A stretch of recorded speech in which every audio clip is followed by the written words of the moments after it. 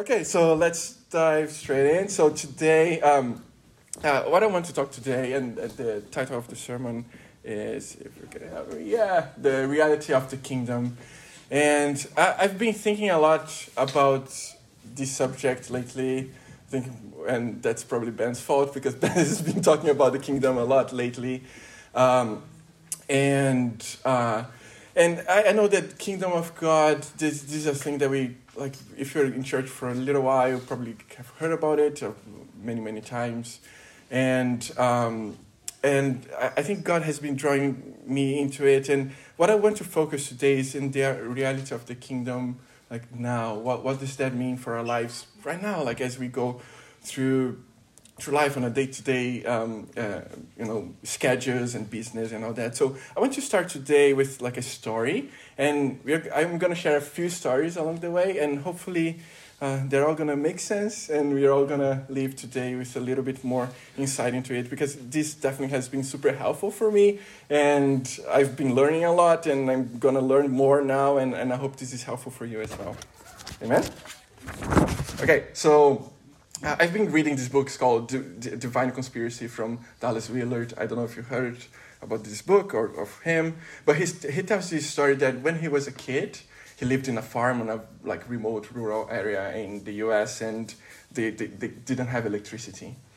And, everything that in life was limited pretty much by daylight and, have all those limitations. Imagine if today we didn't have electricity, going home. What a nightmare, right? Like we don't have hot water, or, we wouldn't have our phones, and, for some people that would be catastrophic. So he lived in this remote area, no access to electricity, right? But eventually the government started this program where electricity was being made available to those areas, so they extended the electricity grid to where he was, and that was revolutionary for them, right? Because now life wasn't limited by daylight anymore. Now people could have electrical appliances to help with everyday chores, and have hot water, and they could preserve their food. And it's so just imagine all the things that we can do today because we do have electricity, we have the lights on and all that. So that was now available to them, and their lives changed forever because of it. And not because electricity didn't exist before, and this is really important because urban areas had electricity at that time. But the difference now is that electricity was available to them now. And this story is it's very interesting and relevant to the subject we are going to talk today, because it has a very direct parallel to the availability of the kingdom of God. Now in Genesis chapter 1, I think I have that passage there, and we all might have heard this at some point. God created heaven and earth. And he populated earth with, all this amazing creation that we are able to witness today. And most importantly, heaven and earth, they were overlapping realities. And what I mean with that is, although they were different in nature, of course, earth and all this that we see now, it's different in nature from heaven. They were intertwined. They were so weaved together that there was really no practical difference. So just imagine God would come every day to the garden to chat with Adam and Eve, and I just imagine that whole routine. God would come up and I don't know, Adam would make some coffee, and they would have a cake ready, they would share this time together and share life, and Adam would show, oh no, this is the new animal that I named today, this is zebra, and whatever, so you know what I'm saying, this. God was inhabiting the same plane and same reality that humanity was in. So there was no suffering, no death, no diseases. Everything was right and perfect. But then man invited sin in. And now, it came suffering and death and diseases and all sorts of brokenness. And now heaven, and most importantly now, heaven and earth got separated. And so they were not the same reality anymore. They were not overlapping anymore, not in the same way. God is so... So before expelling man from his kingdom, God made a promise, right? He said that one day someone would come and make everything right again, and that heaven and earth would eventually become one once again.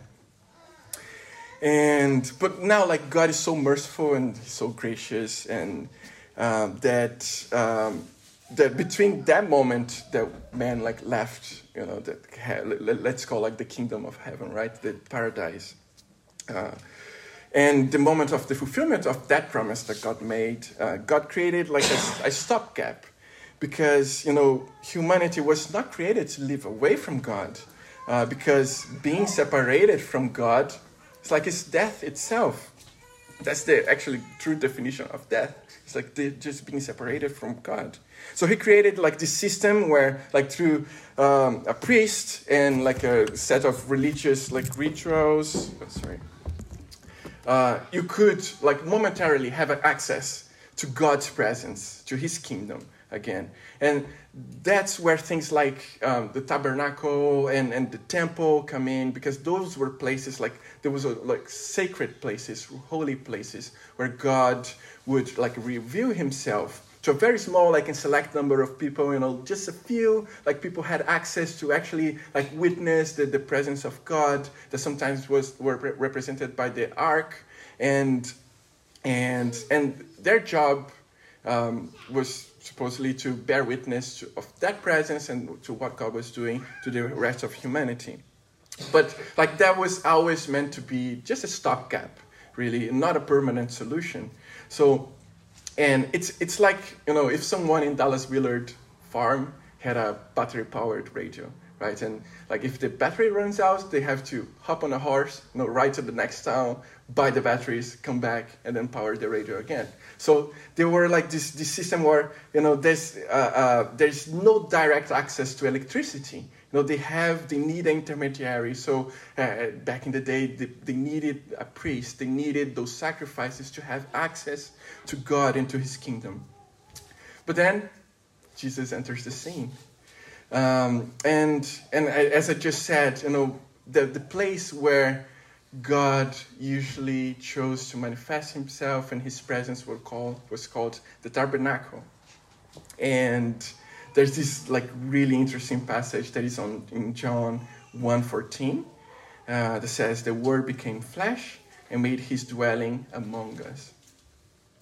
And the word dwelling here literally means tabernacle, which is amazing. I love to see and to find these little connections in the Bible, because it really shows that this is one continuous story that God is telling.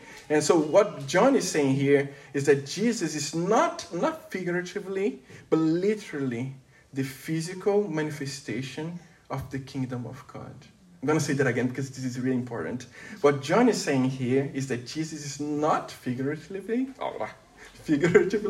but literally the physical manifestation of the kingdom of God. It's the physical manifestation of heaven itself. Are you with me? Yes? So the tabernacle, with all its ornaments and decoration, was a representation of heaven, of God's kingdom, and then God would come and manifest His presence. And so Jesus was not the representation anymore. He was the kingdom of God Himself. That's why He's Emmanuel, God with us. That's the presence, His presence every day with us. So you cannot be in God's kingdom without being His presence. You cannot be in His presence. You cannot be in His presence and not be in heaven, because that's what heaven is where God is. So if I'm in His presence, I'm in heaven. So Jesus was the embodiment of all these things. He was a manifestation of God's presence, His kingdom, and heaven itself.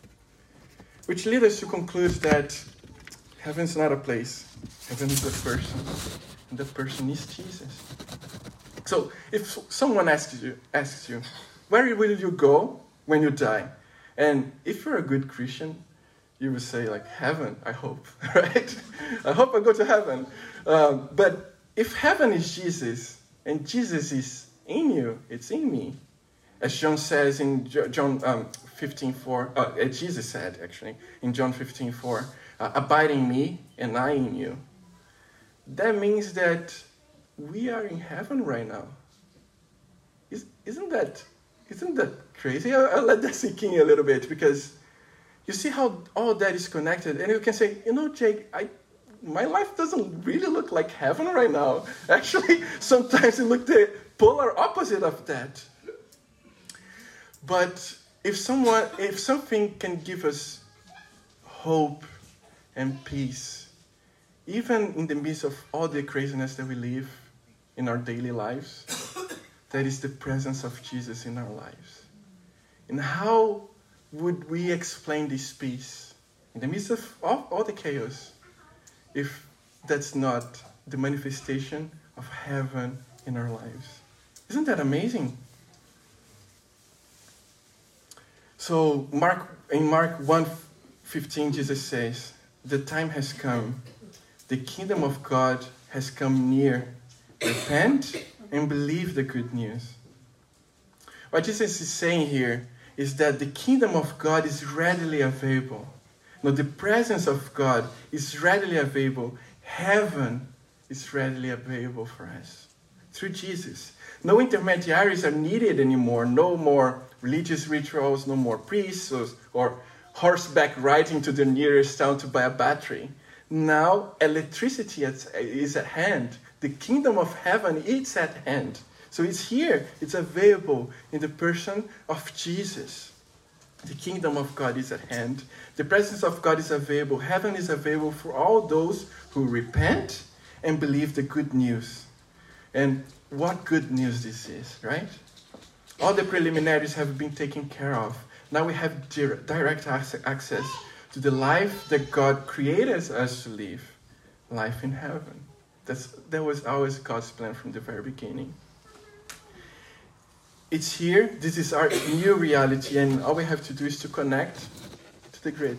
All we have to do is to connect to that socket. So I was listening to a sermon the other day from Tim McKee. I don't know if you know him. He's the guy behind the Bible Project. Those really nice videos about Bible subjects and all that. It's really nice. If you never ever came across those videos, I really recommend. It's a channel called The Bible Project. It has really good resources.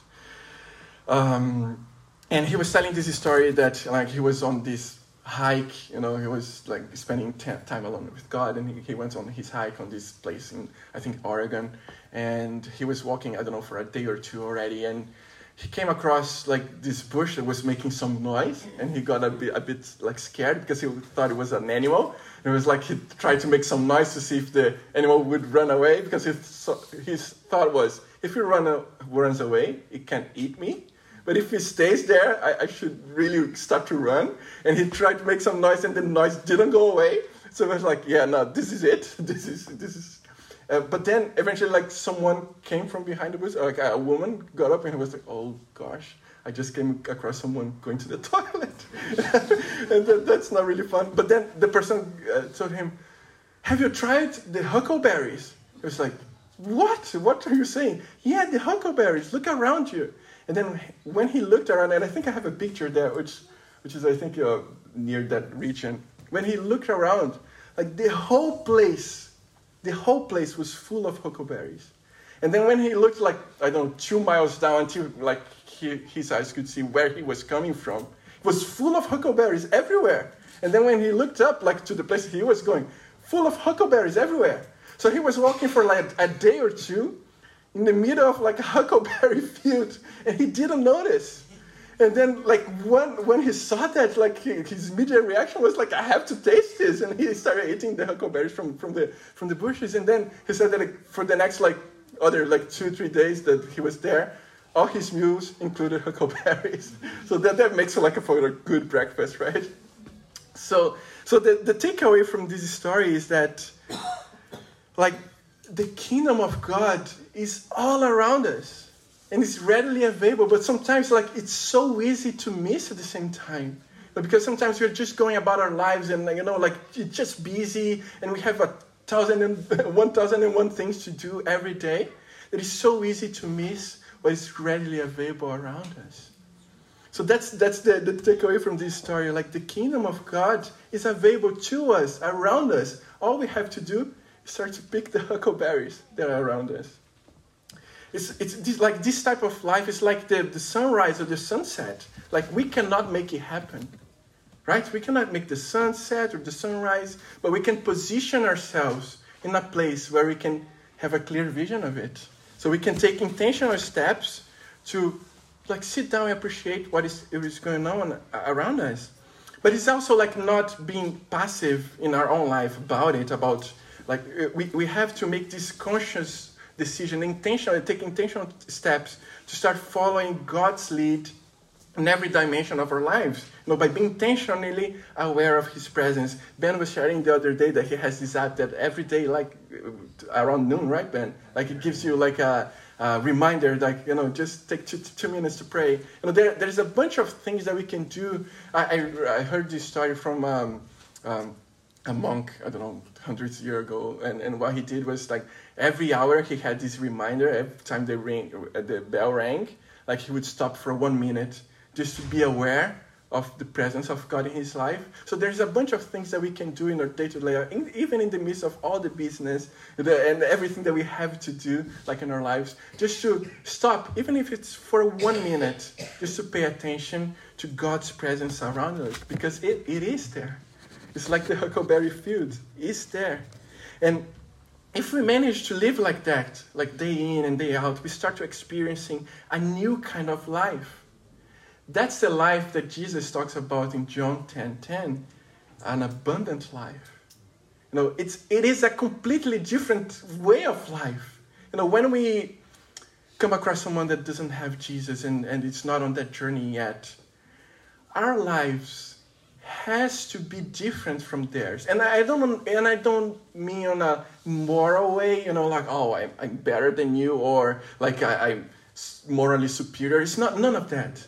Just because the presence of God in someone's life has to be different, has to make a difference. It's a different type of fulfillment. That is not dependent on career progression or, I don't know, material things or any of that, but it's the simple enjoyment of the presence of God in our everyday lives. Isn't that amazing? That's what Jesus is saying here. Like just being aware of His presence around us, that's what brings this abundance of Christ's life in us. And C.S. Lewis called this life, and he differentiates it between bios life, which is like our normal, like biological life, and the Zoe life, which is this new type of life that now is available to us through Jesus. It's an extraordinary kind of life that is only available in the kingdom of God. And he has this like amazing illustration on his book, Mere Christianity. I don't know if you ever came across it or ever read it. That I want to read that illustration with you. It's like it goes for like 5 or 6 pages on the book. I'm gonna condense really like in just a couple of paragraphs. But I want to read this out and I hope this is helpful. So, like in his book, I think he gets to the core of Christianity when he says, like, one of the creeds says that Christ is the Son of God, begotten, not created. And he adds, begotten by his Father before all worlds. When you beget, and this is C.S. Lewis still speaking, when you beget something of the same kind as yourself. A man begets a human baby, right? A beaver begets a little beavers, and a bird begets an egg, which turns into a little bird. But when you make something of a different kind of yourself. A bird makes a nest, a beaver builds a dam, a man makes a wireless set, or he may make something more like himself than a wireless set, let's say a statue. And I think I have a picture there. So that's David, I think, from Michelangelo. And it's a super detailed like statue. It's like, it's really amazing, like what the level of details that Michelangelo was able to get with marble, which is like a stone. And if he's clever enough, like Michelangelo was, like he may make a statue which is very like a man indeed.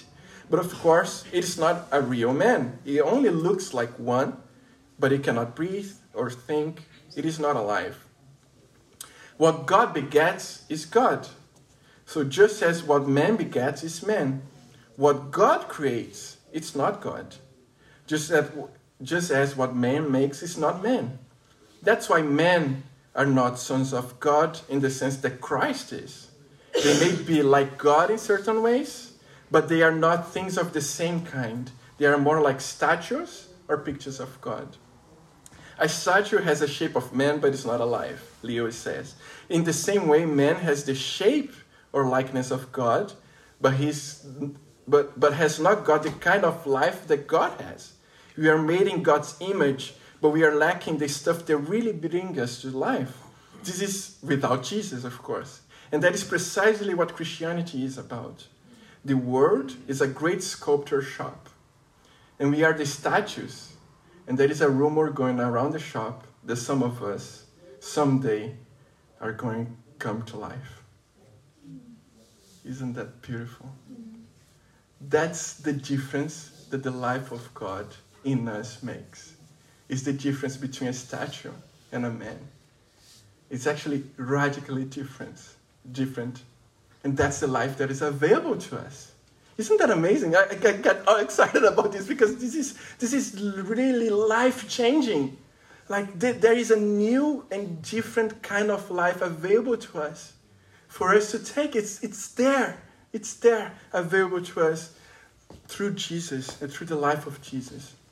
So we represent God in the same way as a statue represents a man. You share a few traits, but you are fundamentally different by nature. However, when we open ourselves to this new kind of life, we start not only to represent God and His kingdom, but manifest it, to bring it to existence wherever we go. In addition to that, we know that like every man has his own kingdom. Again, like regardless of belief, because that's something important to note. Like we represent God, regardless if you believe in Him or not. Like any person, and actually anything that God created represents Him in some way. Like through its beauty and its like perfection. Just look at nature, you know. But when we attach belief into it, like Jesus said, repent and believe, when we do those things, we start not only to represent God as all creation does, but we start to manifest God's presence. We start to manifest His kingdom wherever we go. So, like, and we do have our own kingdoms, like in our lives, like our families, our jobs, careers, even a pet, whatever. Like whatever it is that you exert, like influence over. But when we surrender our life to Jesus, what we are actually doing is bringing our kingdoms or our areas of influence under His kingdom. And by doing that, we start to manifest His kingdom in our areas of influence. So when Jesus invites us to go into all the world and preach the gospel to all creation, what He's saying is not only go and tell people that Jesus loves you, right? Like when you come across someone, you're trying to preach the gospel. It's not only that, but it is whatever is your area of influence, we have to go and bring heaven into it. Does that make sense? Yes? Are you still with me? So wherever we go, like so bringing the gospel to to everybody, to all creation, as Jesus said, it's not only preach with our words, but it's to bring God's kingdom, it's to bring heaven in the places that we are. And so that's why, like, I don't know if this has ever happened to you, but you know, someone tells, like, there's something different about you. What is that about you? That's heaven manifesting itself. You know, when people look for you to ask for advice, why are they asking you for advice? Like, what do I know? Why people sometimes ask me for advice? It's not because of me, but there's something about me that is different and that is attractive to people. And that's not my beautiful face, as much as I like that I think that I have one. Amen to that, yeah.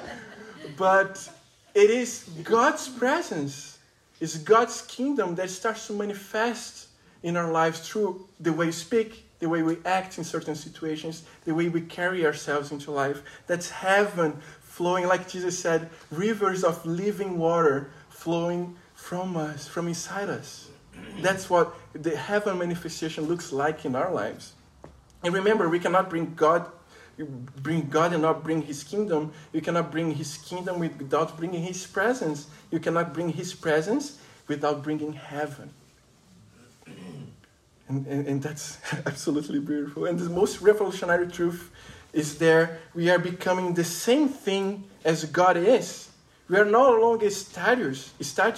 We are coming to life. Not a representation anymore, but an actual real life.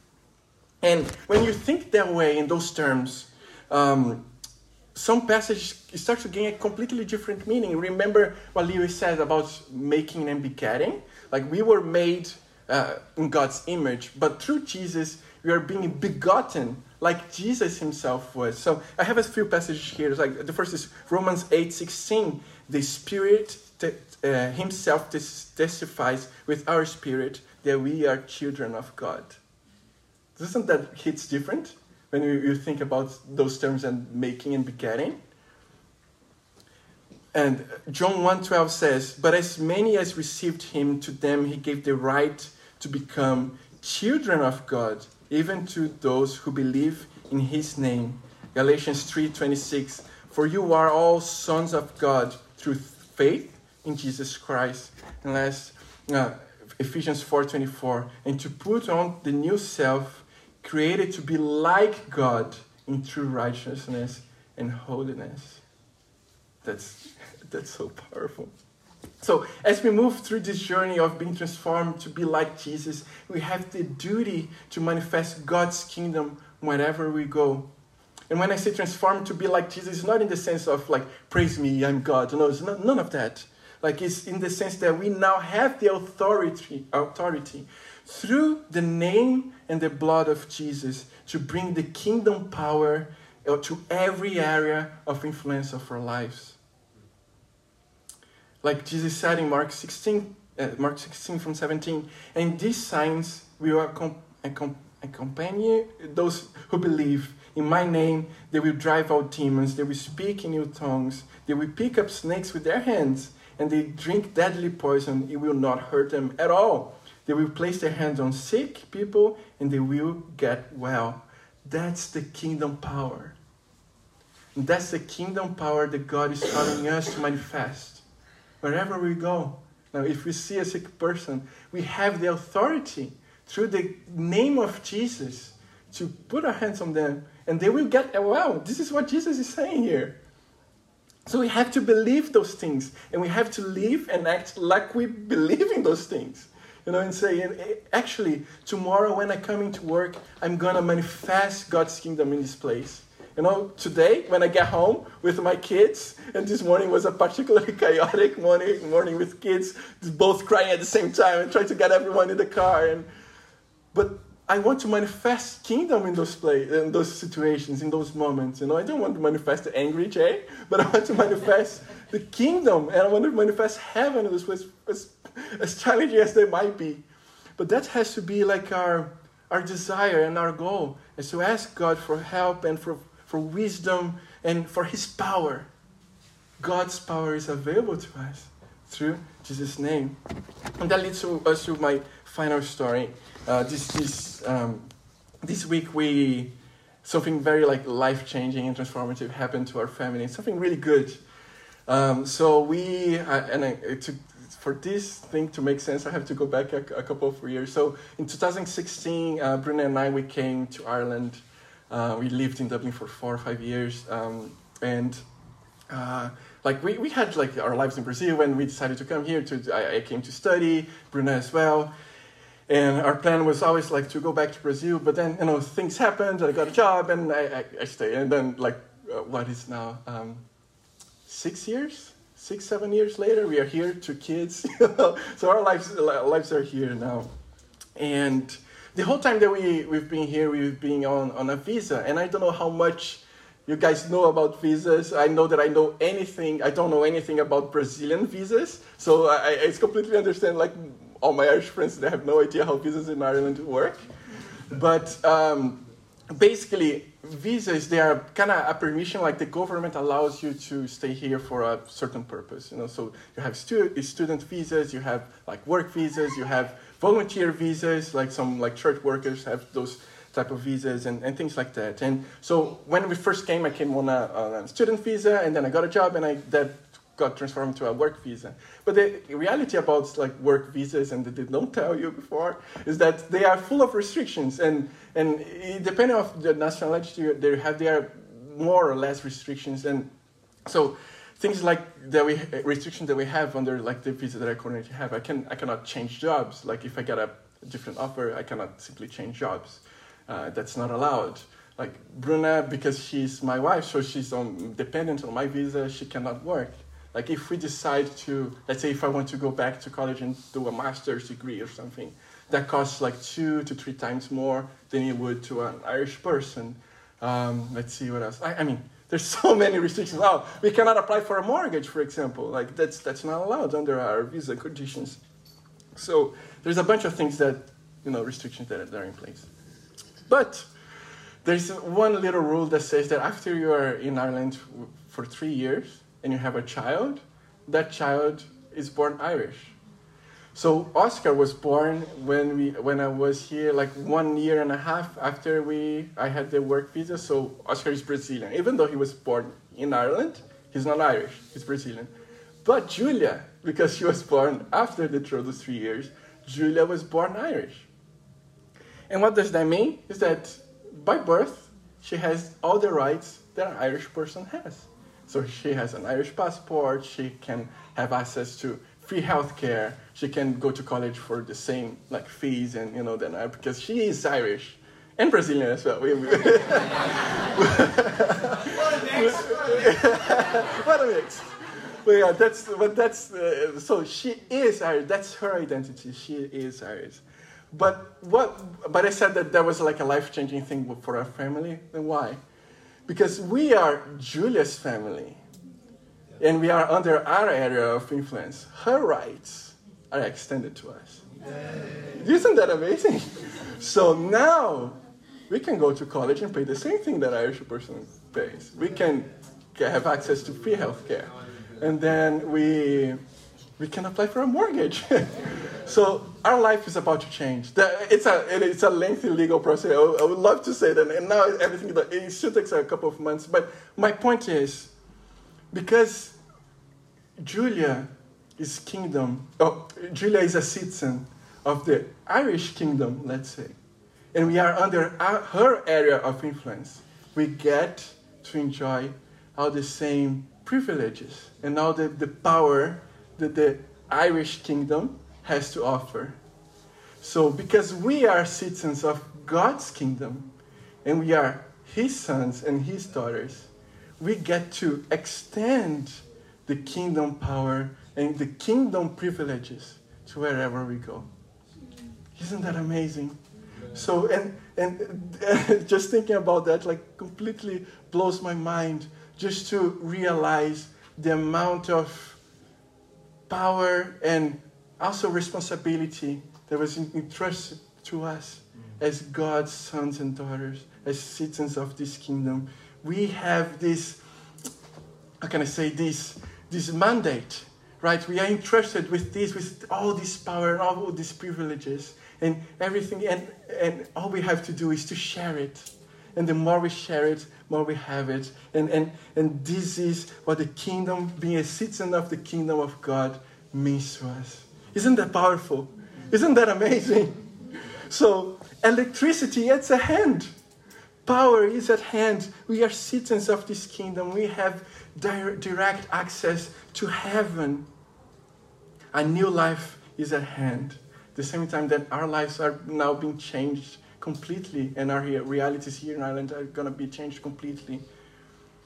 Our lives in the kingdom of God gives us this possibility of change completely. And I want to circle back to the thing that I mentioned before there's still something that we have to do, which is be available. No, you cannot make the sunrise or the sunset, but we can be available and position ourselves to see it and observe it and to appreciate it. The same thing with the kingdom of God. We have to make ourselves available. We have to bring our minds to what God is doing around us. It's not it's not a passive thing. We cannot make those things happen. We cannot heal people. We cannot, bring peace to people. We cannot do any of those things. But we can position ourselves and be available to that power, and to pay attention to what's happening around us. And like in the Dallas Wheeler story with the electricity, some people were scared. Some people didn't know they could afford it. But for those who decided to connect to the grid, experienced a life-changing thing, and their lives were completely transformed because of the availability to the kingdom. So I want to leave you with two things that we can, for us to think about and maybe to bring to God in prayer. The first is, what are the practical things that I can do to help me be aware of God's kingdom around me? And again, I once mentioned Ben's example again, like there are apps, there are a bunch of things that we can use that, just to remind ourselves, just to take 30 seconds, 1 minute, every 2 hours or every 4 hours, whatever works for your schedule, but just to take this intentional time to sit down and just think, God, reveal yourself to me. Holy Spirit, come. Just like this simple prayer, because without fail, God shows up every single time, because he's only looking for available hearts and available minds. And the second thing is, what can I do to connect myself to that? So, what God is doing, and how can I respond to it? So, I want to leave you with this, and I hope this was helpful. And let's eat huckleberries, right? Amen. Thank you for joining us at Foyle Vineyard Church. We love walking out this adventure of being a family together on mission. If you've joined us for the first time today, we'd love to connect with you further. Head over to our website, www.foylevineyard.co.uk, and click I'm New to keep up to date with all the ways in which you can get involved with this busy family. Have a wonderful week, and God bless.